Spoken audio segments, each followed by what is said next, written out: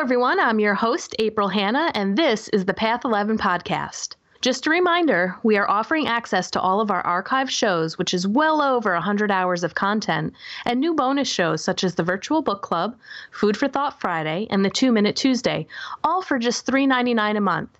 Think about it, guys. That's less than the cost of a pumpkin spice latte at Starbucks. Sign up for premium for just $3.99 a month. Now let's get to this week's show.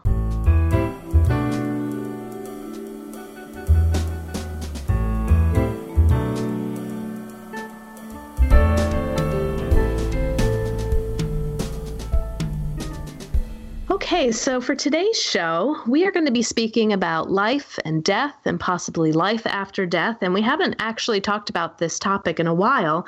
So we are going to be joined with David Roberts, who is a licensed social worker. And he became a parent who experienced the death of a child when his daughter Janine died of cancer on 3/1/2003 at the age of 18. He's a retired addiction professional and is an adjunct professor in the psychology department at Utica College in Utica, New York. Dave is also a Huffington Post contributor, featured speaker, coach, and workshop presenter for Aspire Place. Dave has also presented numerous grief and loss workshops around the country and locally since 2008. Welcome to our show, David. Thank you, April. It's a pleasure to be here. Yeah, so obviously I am sorry to hear about the loss of your daughter, and it sounds like that this was obviously, if any parent, such a pivotal moment in your life. I can only imagine, and you're doing some magnificent work with grief, but I'd like you to kind of share your story with what had happened with your daughter and her journey with cancer and how all of that went down for you guys. Well, Janine was diagnosed a week after I completed the requirements for my master's in social work degree at SUNY Albany, which I think is in your neck of the woods, April. Oh, yeah. Yep. And she had injured her foot, and we had thought that it was, just a normal foot injury. It didn't respond to traditional treatment, a walking boot or elevation. Her foot continued to get bigger. And then around April of, I think it was 2002, they suggested, her podiatrist suggested that they do a MRI. They did the MRI sometime in May, and they found an 8-centimeter undefined mass at the bottom of her foot. When they biopsied it, they found it highly suggestive for cancer. The diagnosis was confirmed. She had been diagnosed with a sarcoma, which is a very rare form of cancer. And at the time in 2003, I think there were 2,500 new cases of sarcoma diagnosed per year. So it was a very rare cancer, and one that our area hadn't seen. And we went to Dana-Farber in Boston. They did a consult, and they said she had a stage 4 tumor with bone marrow and lymph node involvement. And the 5-year survival rate for her particular type of cancer was 10%, which meant there was a 90% chance that she was going to die within 5 years. So when we got the news, I knew very strongly in my heart and in my soul that I was probably going to be walking a path that I never thought I'd be walking as a parent, and that no parent should ever have to walk. She underwent 8 rounds of chemo, 6 of which had put her chemo in 80% remission, but then the cancer remetastasized again, and she died on March 1st, 2003 at the age of 18 at home with hospice services. And I can, safely say that her death, and I've been no stranger to loss, April. I've experienced loss probably since I've been 5 years old of one kind or another. But the death of my daughter put me in a position where I had to look at all of my priorities, all of my values, and I had to decide which priorities and values are going to change, which ones are going to stay, and how am I going to learn to live in a world that I knew was going to be markedly different without the physical presence of my daughter. And that's in a nutshell for, the last 14 years of my life. Yes. And I mean, I guess one of the most profound things I think about your work, the books that I've read that you've written, Morning Discoveries, during the holidays, you have a guide to help families navigate through grief towards healing, and then also about the loss of a pet. And there was a section in the book of the Morning Discoveries during the holidays where I really was able to feel your strength about how do you move on after the death of a child, and I'd like you to kind of speak a little bit about how you have been able to be so resilient. Is it because you've experienced so much loss in your life? Is it part of, just the coping skills and being a social worker that you know what you had to do, but you've really have. It seems to me that you've been a person that took such tragedy, and I'm sure it's still hard every day, but you're still living, you're still contributing, you're of service to people. And how does a parent do that after the loss of a child? Well, I think each parent's path, April, is unique. But I think there's a few common denominators that I think help parents such as myself learn to accept the fact that our world is different. Learn to accept the fact that we need to learn how to live differently in a world where our children are no longer present. For me, it was a variety of different things. One, I read anything I could get my hands on, particularly memoirs or books written by parents who were longer in the grief journey than I was at that particular time, that I could learn and discover what they did to help them get through their grief. I think the second thing was having support. I found a very great parental bereavement support group in my area, where it was composed primarily of parents who had experienced the death of a child. And when you're in a group of individuals who've experienced like loss, you realize that, one, you're not alone. You can share your pain freely and openly without having to justify why you're doing it. And the other part is that our shared pain became a gateway to each other's hope. Through our pain, we were able to discover compassion. We were able to discover a light and a passion to do service with and to be of service to other individuals who have experienced catastrophic loss. And I think the other thing was also realizing that though my daughter wasn't physically present, the relationship with her continued to be ongoing and continued to be strong. And being open to the fact that our loved ones can communicate their presence at any time, as long as we are open to it and we ask for it, it will happen. And it may not be on our own time, because, as you know, spirit time tends to work a little differently than time in the real world, but they are there. And I learned that, almost immediately after my daughter died.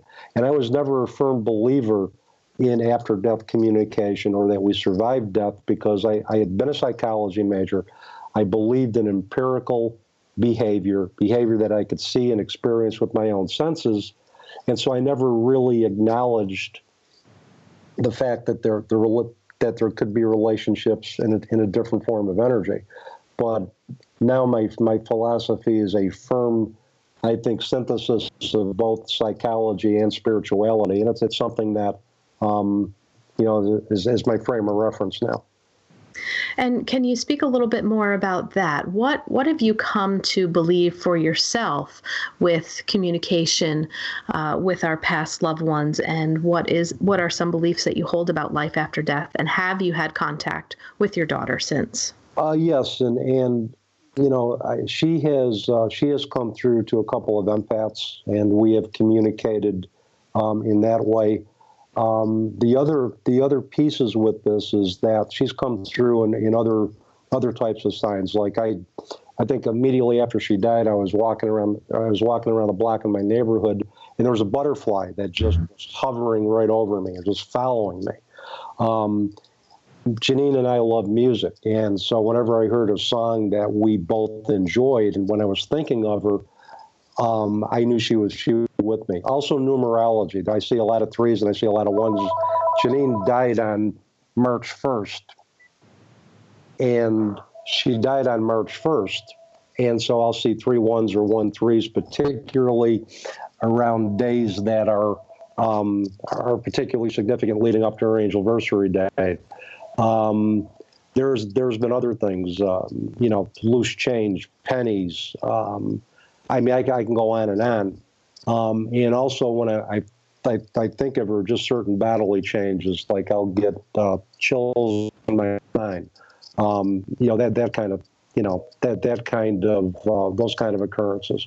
And I know that she's a part of me. And kind of what I've done, and the other thing that I've done is the best parts of who she is become the best parts of me. So I tell individuals that when I'm talking with you, when I'm doing a presentation, when I'm doing a talk, or I'm doing an interview with you, you're getting both of us, because you're getting both the best of her and the best of me. And that's how I continue to honor the relationship, continue to honor the bond, and continue to work through my grief with her literally being at my side. Mm. Now, are you still married? Oh, yes, I am. I've been married for 35 years. I have two surviving children, and our marriage at this is stronger than ever. I'd like you to talk about that, because I know that some of the stats that I've read about couples being able to maintain their marriage after the death of a child is not very high. Yeah, and I think stats are exaggerated, April. Okay. A marriage breaks up, and this is my perception, if the marriage breaks up after the death of a child, my belief is that the marriage wasn't strong enough to begin with, in most cases. In reality, a lot of relationships grow stronger, and it doesn't mean there aren't challenges in terms of that. But, my wife and I made it a point to just respect and honor the way we grieve, which was different. And we also, we're open to listening to each other and to talking with each other and to doing whatever we need to do together and singularly to work through our loss. And our relationship, again, is stronger than ever. She's my biggest support with my writing, speaking, teaching, things of that nature. And I can't underestimate the role of my students in my, in my healing process. I started working at Utica College 2 months before Janine died. And if it wasn't for my students in that community, they just lifted me up on their collective bootstraps and, loved me when I couldn't love myself. And they let me draw off of their energy when I had none to give. And I owe a debt of gratitude, an eternal debt of gratitude to my students and the Utica College community just for their love and unwavering support, because I wouldn't be sitting here talking to you without that as well. Mm. Yeah, and you mentioned, too, that, you and your wife, and I'm sure your other children, that everybody does grieve differently. Not everyone grieves the same. So can you talk a little bit about how people grieve and what are some of the differences? Well, and I'll come across this in terms of kind of gender specific, April, in terms of men and women, because men and women do this very differently. We grieve very differently. Most men don't have a feelings vocabulary. If you asked most guys how they felt about anything, they couldn't tell you, because, we're taught at a young age to suck up our feelings, suck it up, move on, work through it. So we learn pretty much to deny feelings as part of our vocabulary. Now, if you ask a guy typically what they're thinking, they're going to be able to tell you, because we work primarily from a cognitive framework. So whenever I'm working I'm sitting or companioning a male who's experienced loss, we go into tell me what you're thinking. And then from there, it may bring up some associated feelings. The other part of that is that men and women, I think, feel just as intensely. We just do it differently. Mm-hmm. Women will tend to talk more about their feelings. They are comfortable. They are comfortable receiving support and giving support. Most men are not comfortable with giving support or receiving support. If you see a man at a support group meeting with their wife, they may, and I can speak from my own frame of reference. First time I went there, I said, I'm here to support my wife, when in reality, I needed it more for myself. But, it's a different type of grief expression, but yet we still grieve as intensely. The other thing with men that tends to get overlooked, we pride ourselves as being the protectors of our family. So any expression of emotional pain on the part of our loved ones reminds us that we didn't do our job to protect our family, and we take their pain literally. It may remind us of the fact that, geez, my job as a father was to protect my daughter, to protect my son, and seeing my wife and my kids in pain remind me that I didn't do that. So the feelings are that the grief is just as intense for men and women. It's just expressed differently. And as long as couples can understand that, look, I'm grieving just as hard as you are, but doing it differently, and are willing to witness those differences, the relationship will grow. Excellent. Thank you. Yeah. There's a line in your book that I love, and it says, "The grief journey is never linear, but it is always circular." Yep. And I was like, oh my God, that is such a great soundbite. That is perfect. Yes. I mean, I was like, that wraps it up. And what I really enjoy in your book too, is that you really give people permission to continue to grieve, that there isn't this process. It's not something that's just going to take a year and you're going to get over it, that you acknowledge that, with loss in general, especially with people that we love, that there's a level of just always having that sadness, that you can still move on, you can still move forward. But it will always be there with you. And I do see in working with my clients as well that it definitely is circular. When you think about coming into the holidays, anniversary dates, I mean, dates take such precedence, I believe, in the grieving process, because there are so many memories wrapped around Thanksgiving, Christmas, birthdays, anniversaries. It's almost like you can go through the whole year and be triggered throughout the whole year with different dates, different months, different holidays. Absolutely. And also for individuals like myself, families like myself, who've had a child die of cancer, there's other significant dates. It might be the date of diagnosis. It might be the date where they stop treatment. There's a variety of different dates that also are milestone dates, in addition to the ones that we routinely acknowledge as milestone dates. And also if a good friend of a child who has died ends up getting married, then it could be 15 years after a loss. It's still going to bring up those feelings of sadness and longing for the surviving family members. So it's always a circular journey. I think over time, you learn that it's part of the deal of grief, and you just learn how to manage it better, and it's not as overwhelming. You just learn how to manage it and realize that joy and sadness kind of coexist for the rest of your life. Yeah. And you also add a nice little poem here that I've never read before. It's called "The Elephant in the Living Room" by Terry Kettering. Yep. And what a great poem to really address the discomfort of the quote unquote, the elephant in the room. And how do we talk about it? Do we talk about it? Do we mention the person's name? So did you have any of that experience with friends or other family members about the loss of Janine? And did people not really know how to react or how to talk about her death?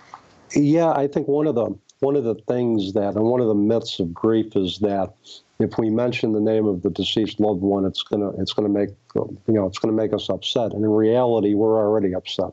And when you do mention the name, you're acknowledging that the person, you're acknowledging that the person lived, and you are inviting parents to share stories and memories of their children, and their ability to share stories of their children, and the ability of the person who's listening to allow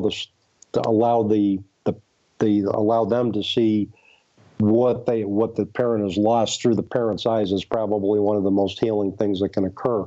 So yeah, mention their name. Talk about memories. Share a funny anecdote. Whatever. It's always going to come at a time when it's going to be well received and appreciated by the parent, because after the funeral, after the calling hours, after the meal, and a month, 2 months down the road, people tend to leave, and they tend to forget, and they go on with their own worlds, while our world is stopped. And it's typically well after the funeral where the second wave of grief will hit because the support's no longer there. So do what you need to do to mention their names, say their names, and allow the parents or the surviving loved ones to share memories. Great. Yeah. And I'd like to move into one of your checklists that you have in the book when you're focusing a little bit on how the holidays can be a trigger and how it can be hard to get through. And you have this great little checklist that you have, and you have put a Y next to the things that you want to keep, like traditions and things that you can do. And then I love that you have put an N for a no next to the things that you can't face this year. And again, that acknowledgement of like, okay, I can do 1, 2, and 3, but there is no way I can handle or even go through this for this holiday. And I really like that. Well, and I think the checklist is a realistic reflection of where individuals are at certain points in the grief journey. And I tell parents, I tell other bereaved individuals that I've talked with, that you do what you're capable of doing at any particular time. What you can't do, you don't do. You can always revisit that at a later time or not, because I tell them that the grief journey is a marathon. It isn't a sprint. So you don't have to do it all at once. And your ability to say no that you can't do things to is also another way that you can learn to take care of yourself and empower yourself. And grief and actually loss and catastrophic loss can be very disempowering for a lot of different reasons, because we play the what ifs, the why questions. There might be just unspeakable pain and guilt that we're trying to work through, and it's very disempowering. So any little step that I think bereaved individuals can take to empower themselves, I think is going to be helpful, in the long run in the grief journey. Absolutely. And you give really great suggestions, too, in ways that people can maintain connection with their loved ones who have passed during the holidays. And a couple I had never heard of before, and I just want to make mention of them because I just love them, and I'm going to give these ideas to some clients, too. But I love the one where you had put, hang a stocking for your loved one. It can hold small gifts from him or her, shopping done by you, to each family member. You can also fill the stocking with gifts to be taken to a needy family later that day. I thought that was such a great idea. And I also really liked at a family gathering, place a decorated box or basket near the door, ask people who arrive to write down a remembrance on a piece of paper and leave it in there, and then at some point during the day to read those remembrances. And I thought that's a great idea too. I love that. It just gives people a different way, to still grieve, yet also feel that connection.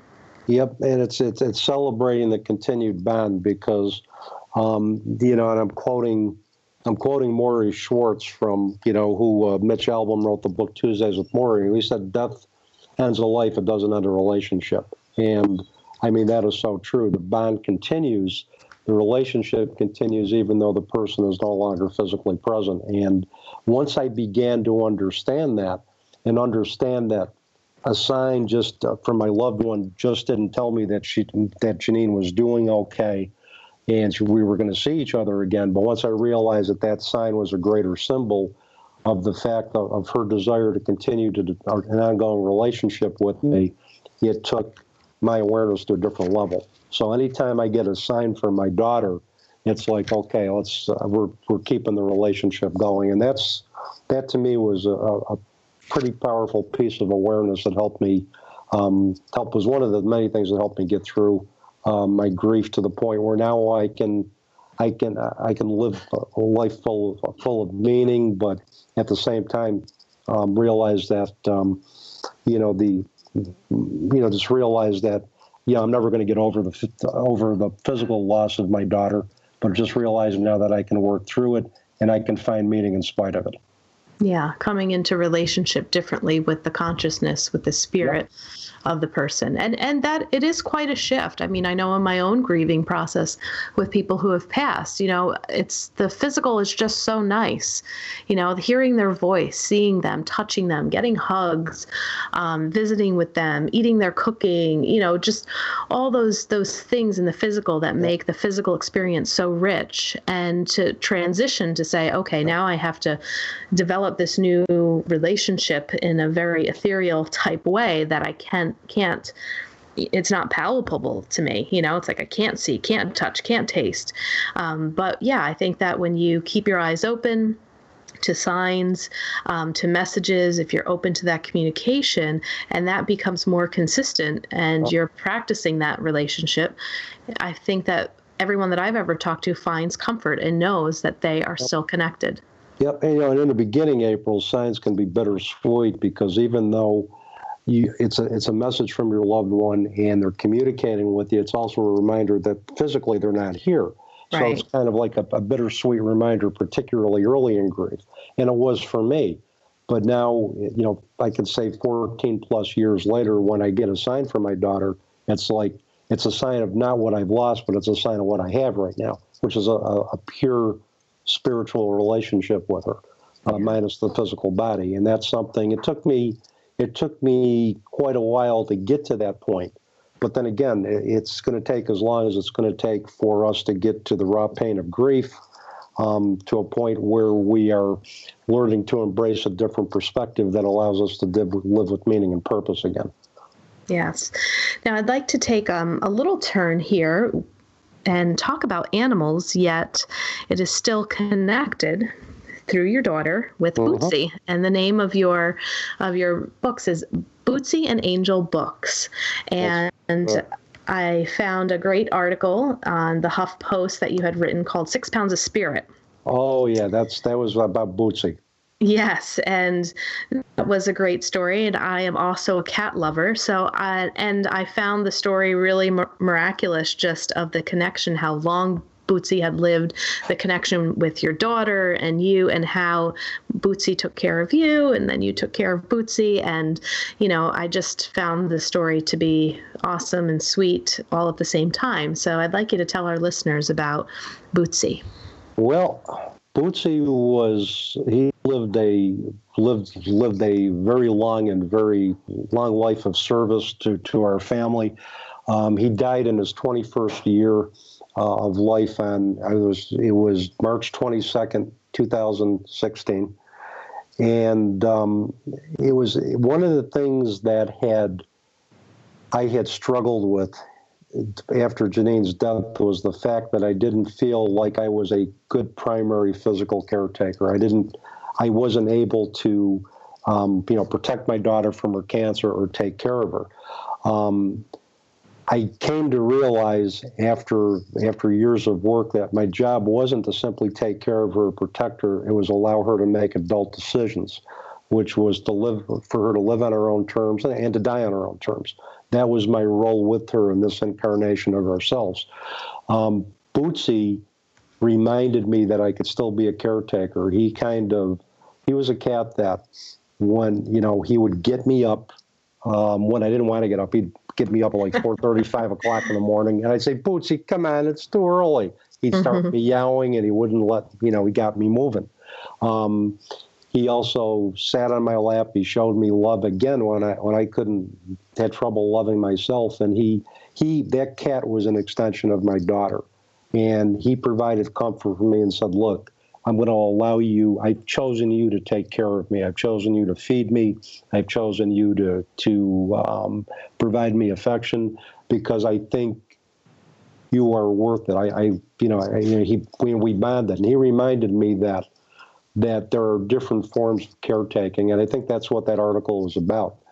The other article that I'd ask you to read, and this was after honestly one of my favorite pieces I think I've ever written, and probably one of my best ones, is Birds in the Rain. I wrote that on March 28, 2016, and it's under my HuffPost author page. And it talks about the aftermath of his death and the amount of synchronicity that occurred that told me that provided me many moments of peace when my sorrow was at its highest. And then Angel died, just as an aside, 3 months after Bootsy, and I think they came together in our household, even though it was about a year and a half apart. They came together, and I think it was their contract with each other to go soon after each other. But Birds in the Rain is another kind of like, I would say, the follow-up to 6 Pounds of Spirit. And that was something that I wrote that came right through me. I think I wrote that blog in about 45 minutes. Obviously I did some final editing. But but it was in the aftermath of his death, there was just so much serendipity and synchronicity that involved not only Bootsy but other animals, and at the time of his moment of death was just profound.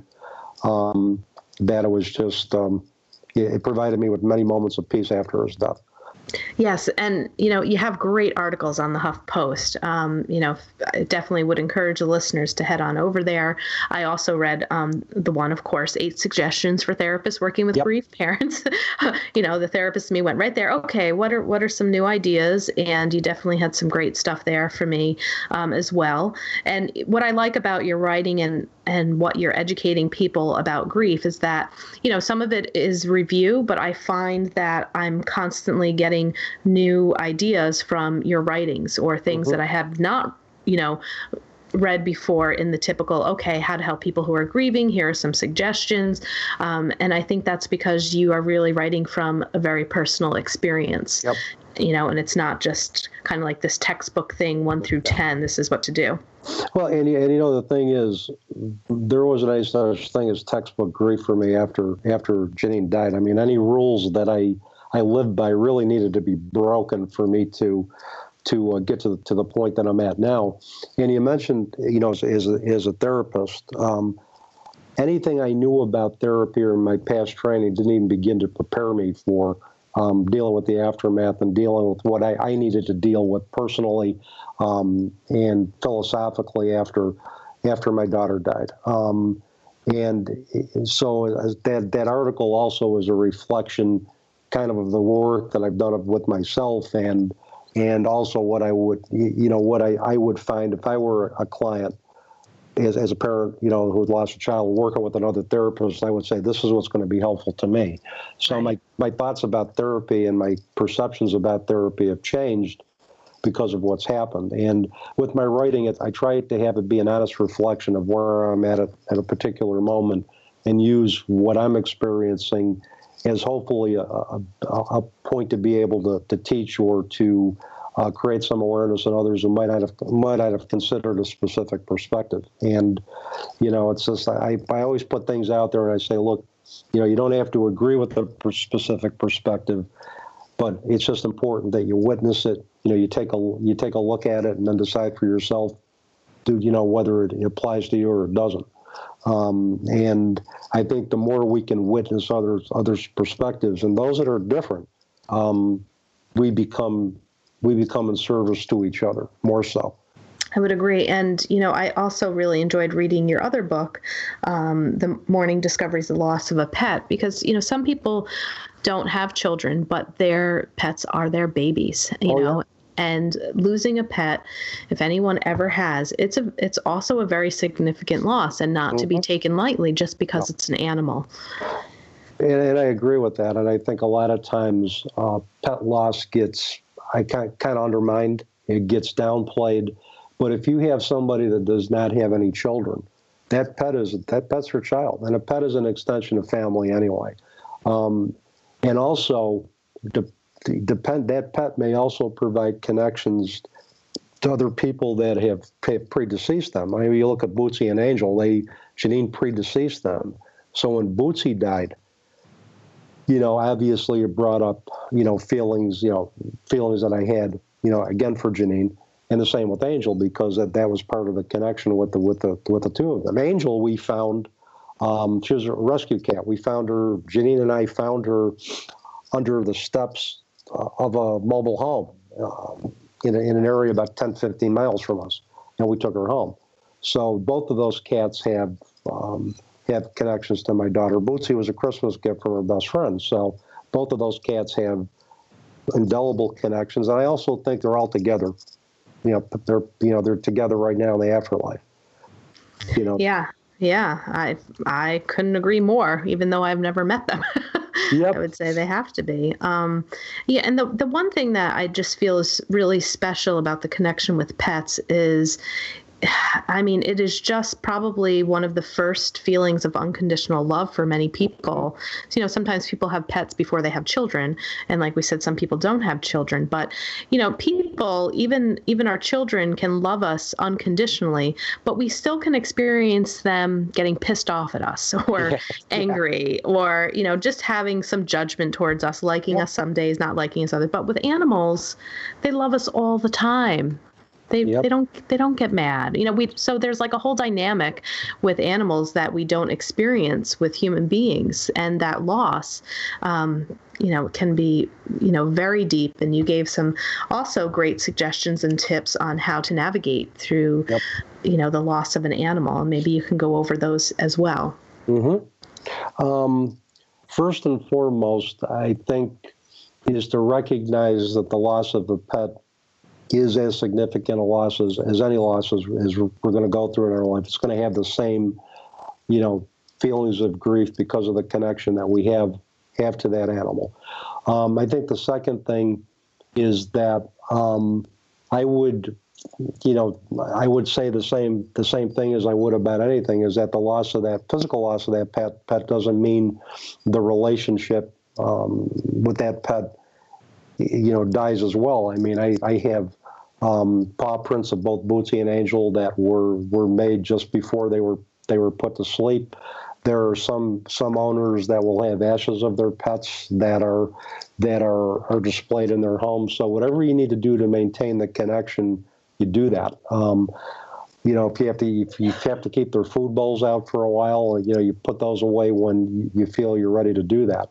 The other part is if you have surviving animals as well too, they grieve as well. I mean, when Bootsy and Angel died, one of our other two surviving cats, Zoe, she started looking herself. She had some anxiety. She looked herself raw. Now she's doing okay now, but it was also, that was a loss for them behaviorally. If you see your other surviving animals not eating or not drinking, or they're a little bit lethargic or changing behaviorally, give them a little extra love as well too. And don't feel compelled. Somebody will say to you, well, why don't you just get another pet? Well, you if you decide to get another pet, understand that pet isn't replacing the one that you lost. That pet is just going to be another link in the chain of unconditional love and companionship that all of our pets have given us. So if you get another pet, get it on your own terms. And what I've discovered, April, is that animals kind of pick us as opposed to we picking them. And you'll know when that happens, and you'll know when the time's going to be right for you to get another animal. And you do that on your own terms. So I mean, those are just some of the things that have come to mind. And I look at pet losses again because of the unconditional love factor. It is a very significant loss. It is a very significant loss. Yes, absolutely. And I couldn't agree more that our pets pick us. I'll tell a quick story of my most recent animal, my cat, Leo. He's an orange tabby. And I was toying around with the idea of getting another animal. And I was thinking about, okay, well, let me get a cat because I do travel. They're a little bit easier to maintain. And I took a week, and there was an adoption clinic, and I went, and I didn't see anything, and I was disappointed. A couple of weeks go by, another one pops up, and I just started praying to my aunt who had passed away. And my aunt always had the coolest animals. I just can't describe it. It's like all of them had such cool personalities. They were almost human-like. So I started praying to her, and I said, Aunt Dee Dee, can you please pick me a cool cat? I said, just bring me to a cat that is going to be awesome and have a great personality and is similar to, my cousin had a orange tabby cat named Roger. And he was just like, he'd sit up at the dinner table and, have dinner with us. And it was just like, he was like a little human being, but he was just a great cat. And my grandmother hated cats but loved Roger. So I said, I'm only going to adopt a cat if I can find a yellow tabby or an orange tabby that looks like Roger. And the last adoption clinic that I went to, it was the last cat at the end. Lo and behold, it was a male cat, and he was orange, and he was so cute. And there's something about just looking in the eyes, and I was like, there he is. It's him. And I've had him for about 7 months now. And he is probably all of my cats that I've ever owned have had great personalities, but there's something really, really special about him. And I called upon the spirit of my aunt, who was a great animal lover and great intuitively at choosing animals, or them choosing her. And I really felt like she helped me in that decision as well. So, yeah. Yeah, and I think that is so true. And the other thing that that is a cool story too, because I love hearing stories like that, because it just proves that that it just proves that there are some things that happen that you can't explain just through physical law. There's sacred laws, a lot of what I think dictates what happens to us, particularly after catastrophic circumstances. It was interesting. You were talking about Leo. It was interesting because in the article that I alluded to before right after Bootsy's death, Birds in the Rain, one of the things I noticed is that Bootsy would be kind of teaching Zoe, our black cat, how to take care of me. He would relinquish my lap. My lap was his and his alone. He would let Zoe go on my lap. He would let her sleep in my bedroom. It was almost like, okay, I'm preparing for my transition out of this world to Rainbow Bridge. I am going to prepare you to take care of my human. And even now, Zoe has a lot of the same, quirks that Bootsy has. And she does a lot of the same mannerisms. She follows me like Bootsy used to.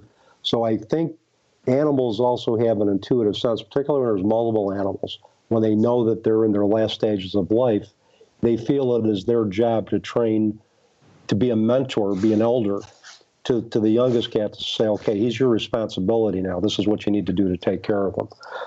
And that was the one thing that my wife Sherry and I noticed in the transition as he was beginning to physically fail.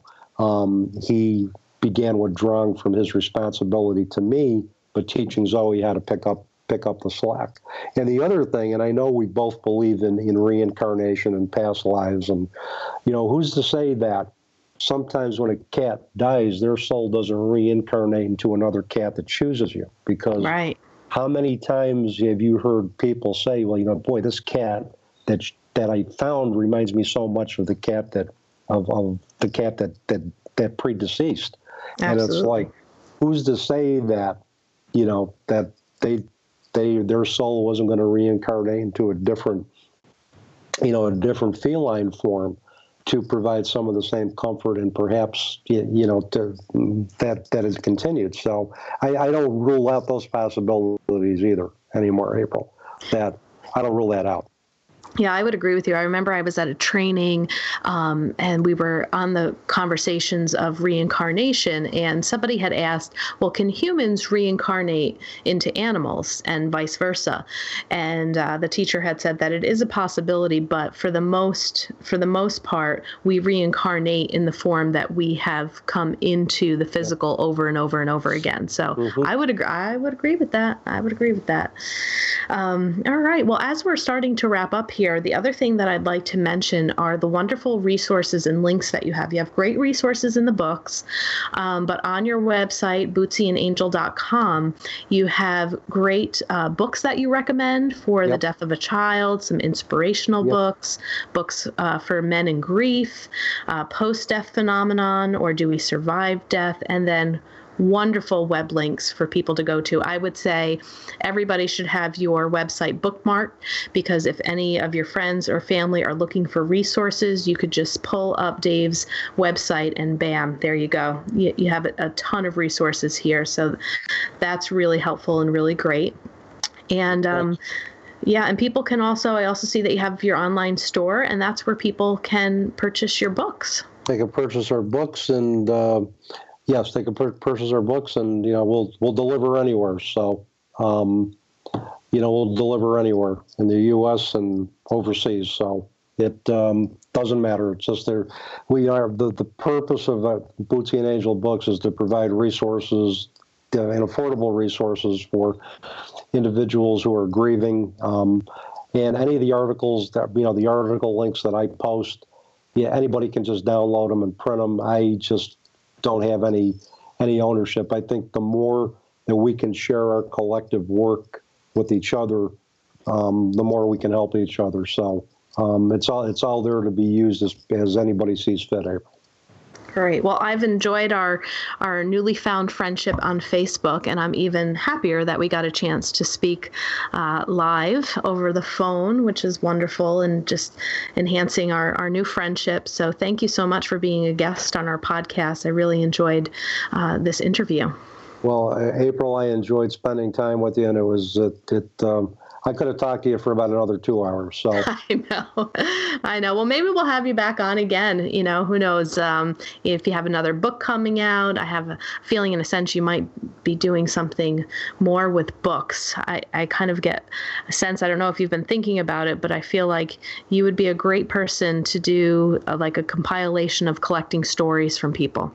Well, I have been told, I have had a lot of people suggest, books to me, and I have thought about writing a book, and you're not the first one that has had that intuitive sense that a book may be next in my future. So I've certainly been thinking about it. It's just determining a direction I want to go and carving out some time in between teaching and everything else is to sit down and do this. Certainly the collection of blogs that I have would be probably a place to start, but absolutely. But no, that's something I've been thinking about, and if that comes to fruition, or as I get more out of the talking stage and into the developmental stages, you'll be one of the first ones I'll let know about that. Excellent. We'd love to have you back. And I enjoy reading your articles on HuffPost, and I'll be looking forward to more of your work. So thanks again, Dave, for being on our show. It was my pleasure, April, and thank you. Well, I hope you all enjoyed that show, and don't forget to sign up for our premium service with over 100 hours of interviews, as well as our new segments such as 2-Minute Tuesdays, Food for Thought Fridays, as well as the virtual book club on Thursdays. All of these extra segments are only available for our premium subscribers. Visit the podcast section of our website at path11productions.com to learn more, or to start your subscription for only $3.99 a month. If you're not interested in a premium subscription, you can still use our smartphone app for both Android and iPhones. Just search for Path 11 in the Google Play App Store, or if on an iPhone, look for Path 11 in the iOS App Store. Of course, you can still catch our latest 5 interview shows at any time by subscribing to the Path 11 podcast in Apple Podcasts, Google Podcasts, Stitcher Radio, and iHeartRadio. If you want more information about our films, visit our website, path11productions.com, to purchase DVDs or to rent and stream each film. You can also find our trilogy of films on iTunes, Amazon Prime, and Gaia.com. Catch you next time.